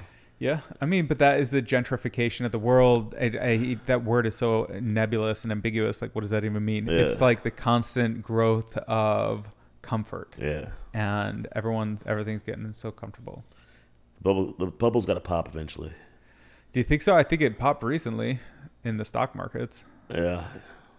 Especially like Bitcoin, but the war happened. Well, did it pop or is it, it's at 20,000. Yeah. Did it pop? It has a far way to go. True. Hell, I've been making money from that shit. On crypto? Yeah. Yeah. What's your crypto strategy? Yeah. Whenever it goes low, mine is it goes up to like 8, 7, like 0.007 or 8. I'll buy big, and then you just wait. It'll go up to like 13 or 14. Do you think there's any chance it goes like below 5,000? No. There are a lot of buyers, but what happens when those big buyers are all like the believers and they get exhausted? No, that's when you start pulling out. Yeah, right. And you get these billionaires who are mega whales, and it does not take a lot of them to pull out before the whole foundation is like, whoop. Yeah. Like the whales of Bitcoin, there's a whale tracker. You can see exactly what these wallets hold. And if any of those big wallets move in a serious way, it causes a market reaction. Now, here's the ultimate risk to Bitcoin that I've thought about since the beginning. Satoshi Nakamoto is the creator of Bitcoin. He has a wallet that has an ungodly amount of crypto in it, of Bitcoin in it. And it's never moved. It's never, ever moved. And so you have to wonder, who is Satoshi Nakamoto? Probably a group of people. We don't really know. But what happens if those coins move? People speculate maybe the private key is lost. Maybe Satoshi's dead. Maybe those coins are lost. They're called burned or whatever. They're just never going to be reintroduced. That liquidity will never be added to the system again. Yeah. But I think if that liquidity ever was added, even to the smallest degree, if the pipe opened on that wallet to the 1 billionth, even if there was it was known that there was access again, it would destroy the market. And because it would be like I don't know. I think that's part of the mythos, or maybe not. Maybe there's just so much diversity. I really have no idea. You could probably do the math on it to figure it out. like Yeah, and run I some should. models. I don't know. I've been looking at my crypto wallet a lot lately because it's been going up, down, and up and down. And I put in like I think 1,000 each. Now it's at like like between both of them, it's like at 4,200. There you go. So I'm like, I'm like past double. Yeah. But I'm leave it alone. So I have really good. I'm not Give, gonna tell give you it 10 years. Give it 10 years. Yep. Because the one I chose for crypto is known to be almost like Ethereum and Bitcoin. Solana? XLM. I don't know that one. Yeah. And that one's like reaching heights right now. And I have like 27 million shares or units of that. Hell yeah. So yeah, that goes up to even like $1. I'm done. It'll be interesting to see what happens to crypto because it's kind of in this holding pattern right now. But I do think if a big number of coins move from like a majority holding wallet, people don't realize how concentrated the holdings are. They're incredibly concentrated in just a very few number of wallets. And that is the systemic risk of Bitcoin. Like people like Bitcoin because it's a stable value. It's like gold. It's a store of value and there's a finite amount and there's never going to be more of it. So what is its value is that it's a limited supply. Yeah. But we have never experienced a market with the liquidity of these big wallets opened up. And so anyway, it'll be interesting to see. I see that as the biggest risk with Bitcoin. I want to see what happens, man. I really do. Hopefully. But I don't know what I I'm just want to talking make about. it big at once and pull out. That's all I want to do. Just say I've done it. How much would you have to pull out to be satisfied? $1 million. $1 million. That'd feel good. Yeah. Even you were like, yeah, that'd be nice. Yeah, $1 million's nice. $1 million would be nice. But yeah, I don't know what's going to happen with crypto. I think it could go down further. Or whatever, maybe like this inflation thing is crazy. It's what's dictating all this. And who knew, but now we do. So like with inflation, it seems like these companies are just charging more because they can. Like there's no reason Coca-Cola has to cost $2.50. They just jacked up the price. Right? This is when you start making your own foods, your own drinks. And it turns out it's like infinitely better than what's out there. Yeah. So I didn't know beet juice was in Coca-Cola. Now you know. Yeah. Yeah. It is nice to be able to do everything on your own, though. Yeah. Everybody in the scene is trying to get on Kill Tony or the Creek. Yeah, let's talk about the comedy scene here in Austin. And I chose to. How much energy do you have? Own. We're pretty far in. What's your energy level? What time is it right now? 5. That's fine. Okay. But I chose my own way. I do my businesses and going out and branching out myself. Like I'm not going to use the resources around me.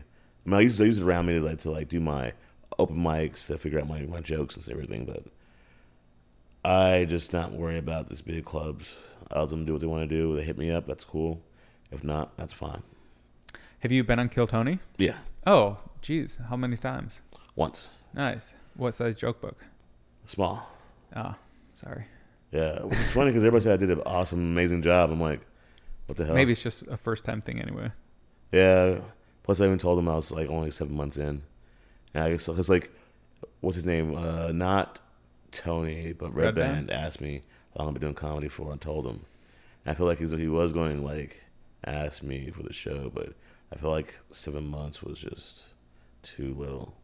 Too little? Too little time. But then again, I saw them do that for a 5-monther. 5-monther went up there. Hey, if they like you, they like you. And he went on to like Tony Heathcliff's Florida show. Nice. For like 3 show he was like covering a headliner 3 times, Tony Heathcliff, and then got to see a show for 2 days. I'm like, damn, okay, that's nice. Oh, that's super nice. Yeah. I mean, that's a hard level to get to, though. You have to have a lot of material that's tried and true.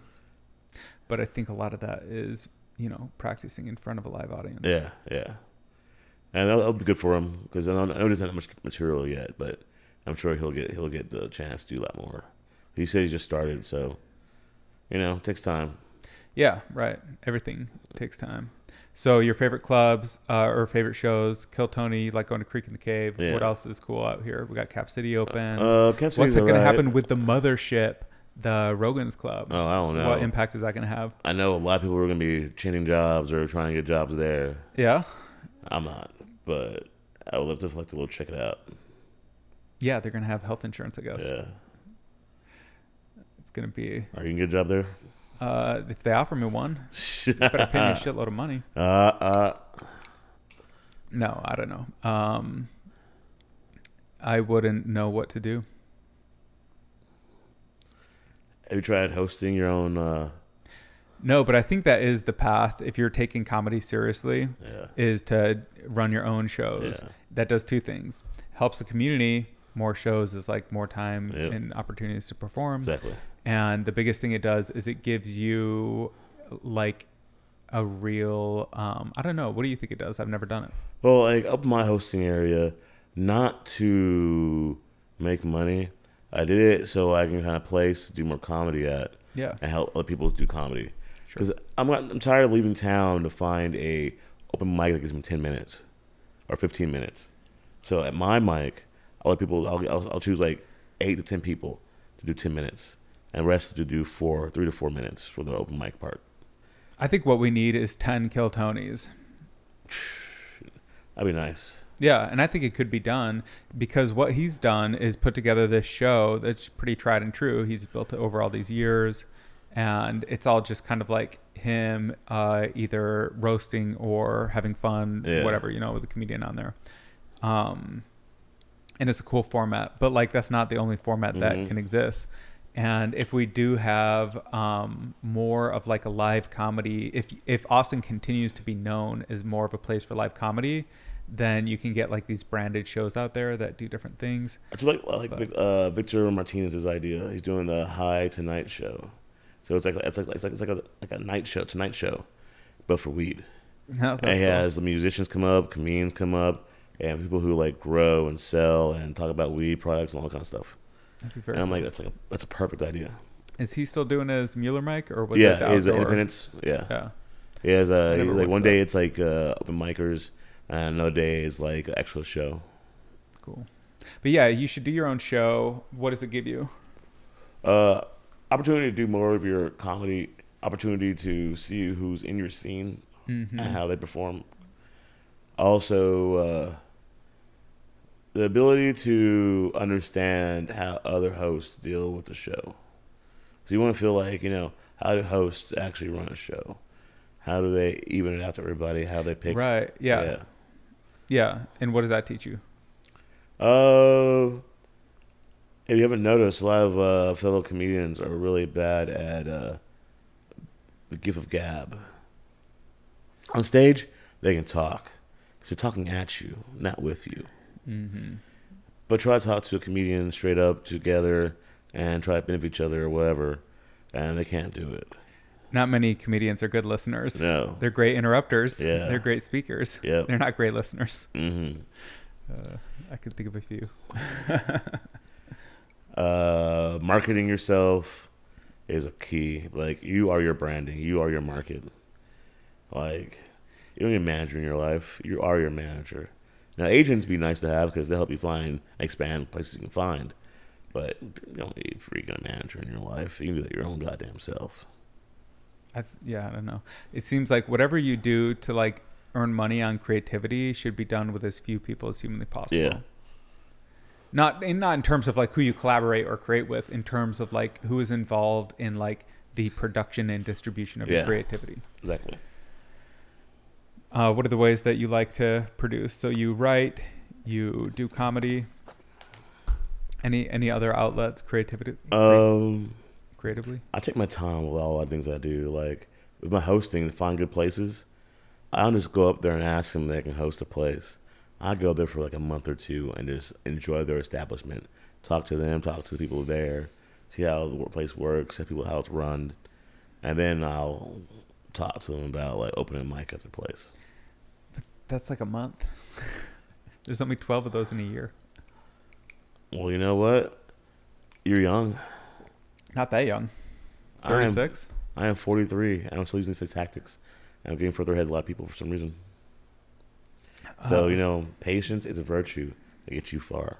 Isn't that so funny? Like you always feel your age more. Like I used to think that 30 was old, Mm-hmm. And I guarantee when I'm 60, I'll be looking at 30 and be like, you were a baby. You were a baby. Like when you're 60, looking back at your 30, like look back at you in like your 20s. Right? You're just like a totally different person. Think about it too. Like, how does that work? We're dating. You can date half your age plus 7 or something like that. I don't abide by those rules, but I guess people say that. But then it means you can be 60 and with a 37-year-old. I feel like anyone above, 25 is, it's all good. You say that now, then you can go to a bar, get drunk, take somebody home. You're only 22 years old in college. That's life. I don't know. Like, I guess I haven't put a lot of thinking into this, but I guess one way to look at it is like this person, you're like somehow like they're going to do that with somebody. Yeah. Like, what does it matter? I understand what you mean. Probably their dad should have treated them better. Well, if they had a dad. I had a take on it. Yeah, maybe if they had a dad. No, I don't know. Like, maybe it's just a normal thing. I do think it's like kind of a normal thing. Age gaps or whatever. It gets weird once it's like above like, 10 years. It starts getting weird. Fair enough. But even that's all relative because 60 to 50, I think it's about the pairing, the coupling. Yeah, that's what matters. In that way, age is just a number. And but not really. Like when you're dating somebody half your age like that. Yeah, like there you go. That's the real problem. How do you know you're a couple and not just their dad? Their replacement dad or uncle or grandfather. Exactly. I mean, basically they're fucking their grandfather, but they don't care because you provide safety, comfort, and like maybe nostalgia. And all they gotta give up is their vagina. I don't know. I don't know what it's like. I'm just saying. You make a fair point. I don't think no man. So what do you think of Leonardo DiCaprio's antics? I haven't heard them fully. He basically has this age chart where after a girl turns 30, she's gone. That's fine. He's not going after he's not a pedophile, so he's fine. I mean, he goes pretty low. He can do what he does as long as it's legal. Okay. Well, but that's pretty creepy because 18, that's creepy. 18's creepy. So you're telling me you'll go to Mexico, see this 32-year-old with a 18-year-old who's pregnant, and you'll say it's creepy. I will say it's creepy. I'd say it'd be creepy if I was like trying to court her or whatever. Like, but they do that in Mexico all the time, so that's creepy, right? I guess it's a little creepy if there's like a 40-year-old with an 18-year-old. That's a little creepy, but it's not like the end of the world. No, and it's their society. They've been doing that for like generations. I think it's just like a common part of life, but I do think it's creepy. Yeah, I think it's creepy. I think it's like 40 and 21 sounds so different than 40 and 18. Like those are a million miles apart. And 21 and 25 are also quite the gap, like the distance. Anything above 25, I feel like you're a total person. Everything's fine. You can be 99 and 25. In India, don't they like marry at age like 15, 16? Yeah, like even in the U.S., I think the age of consent in some 16, places. I think in Utah, yeah. I think in Utah is like 16. So why? Makes a lot of sense. If it's legal but it's creepy, why is it legal? Because that's just like the way it was back in the day. You watch this new House of Dragon. Yeah.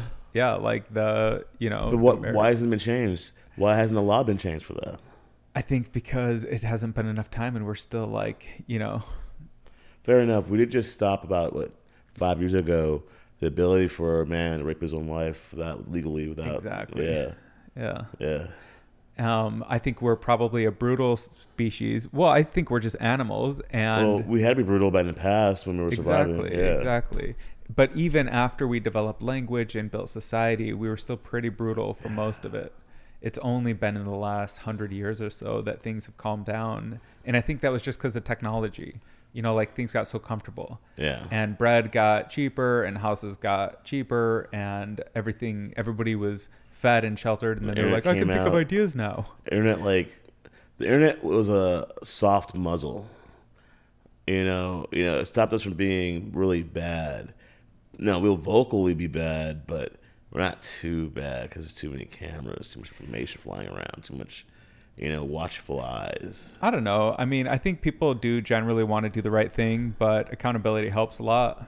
Yeah, it helps a lot. And so, I don't know. I have a saying that I've created. A good person's only a good person as long as they have no brain damage. Yeah. Okay. Did you have experience with that in some capacity? I know it's a well-known thing. Like, most psychopaths have certain brain damage. Something happened to them. Oh, like they got dropped? They got in a car accident, hit their head. Right. Yeah. Brain, like having... I don't know. I feel like that stuff can happen to you as a kid. You'll be fine. Then again, sometimes you go paralyzed. Yeah. But what it's been proven, like, majority of psychopaths and serial killers have had traumatic brain injuries. I did have one time of hitting my head, only one in my entire life. Anyone who says otherwise is a liar. Just throwing that out there. And it was when I ran headfirst into a TV. I was running away from my brother, and I just, that thing you look behind. Anyway, I was a kid. I was like 8 years old or whatever. Maybe younger. Maybe I was like 5 or 6. I think I was like 5 or 6. And I just ran headfirst, and it split my lip. Do you see I actually have a scar? Yeah. Yeah. It split my lip wide open, and I barely remember it, but that was the one head injury. I busted my head on an arcade machine one time. Oh, damn. Because I was like running towards it to get on it. And someone's trying to get in front of me to get on it. I was like, no, I'm going to play. And I skidded to a stop flow and just hit my head. And I had like a big welt in the back. Yeah. Yeah, so like you get a couple of hits growing up. It's just life. The brain has probably some. But I mean like traumatic, hard hitting concussion types. Yeah. Well, which somehow changes your brain. So most psychopaths and most serial killers have had that. Yeah. Dude, that makes a ton of sense. It's so weird. Because, do you think that what makes a psychopath and a serial killer? The less care for human life. Yeah. Like, everything's beneath you. Everything's a bug or like a... Don't you feel like Asperger's people act like that just a little bit? Like maybe they're just super Asperger. Maybe, but I think they think we're dumb and not intelligent enough to understand what's going on in their heads. That's the grandiose narcissism. Yeah. Or I don't know if it's grandiose, but that narcissistic thinking. There are a lot of narcissists, though, in entertainment. There's a lot of people that like seeing themselves and listening to themselves or whatever. I'm not going to say names, but we have a lot of influencers in our community as well. Really? Say some names. Let's give them a shout out. I don't need to. Only in a positive way. All I got to say is some of them are very attractive.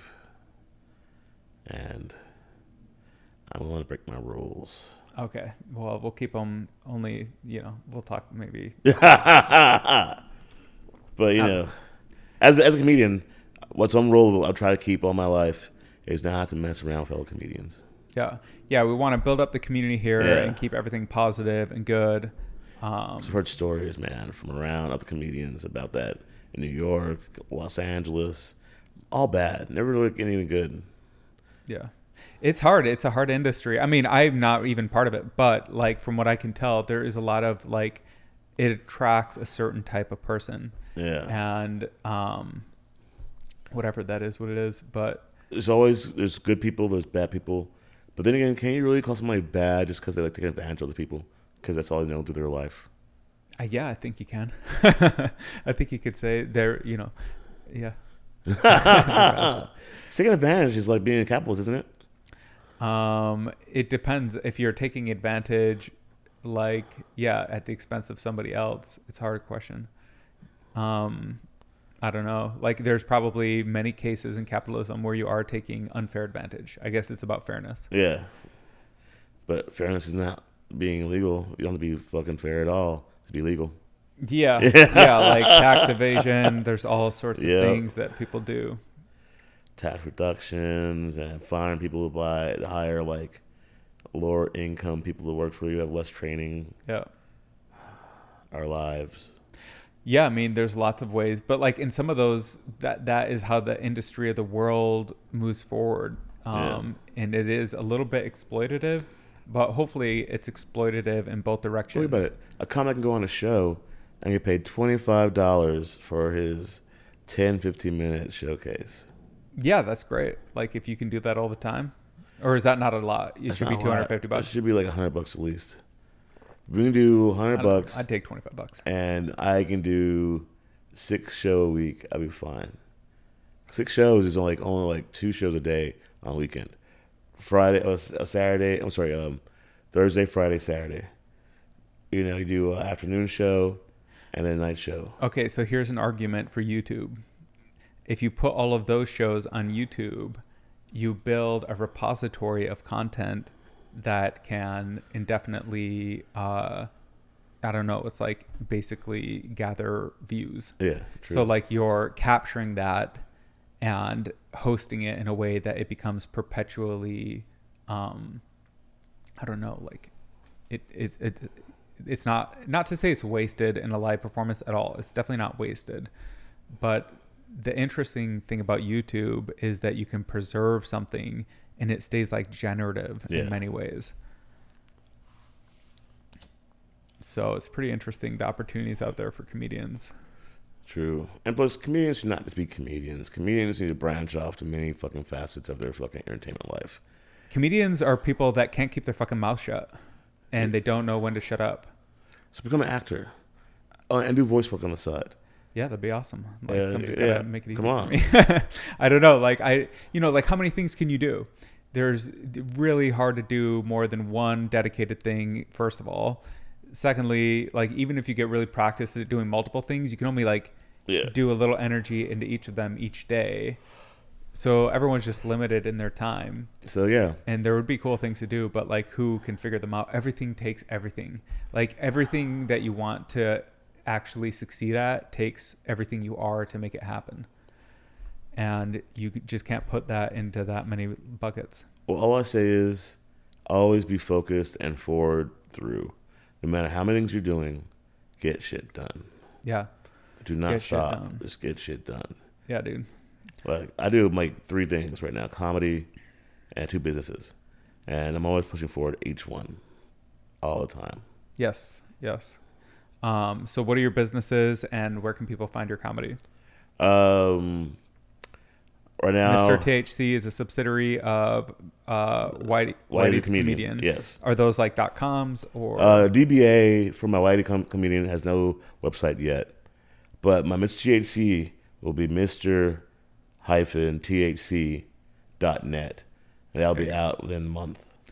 Do you have like social media or? I have Instagram, and I have YouTube, I have Facebook, and I have Twitter. Those are the main ones. And Snapchat, too. Nice. Throw them and right now I'm working on doing a barcode for that, a QR code for that. So people go to my link tree, basically, and see all the stuff I'm on. Nice. So I'm still working on that process. Like, everything's in process and being worked on right now.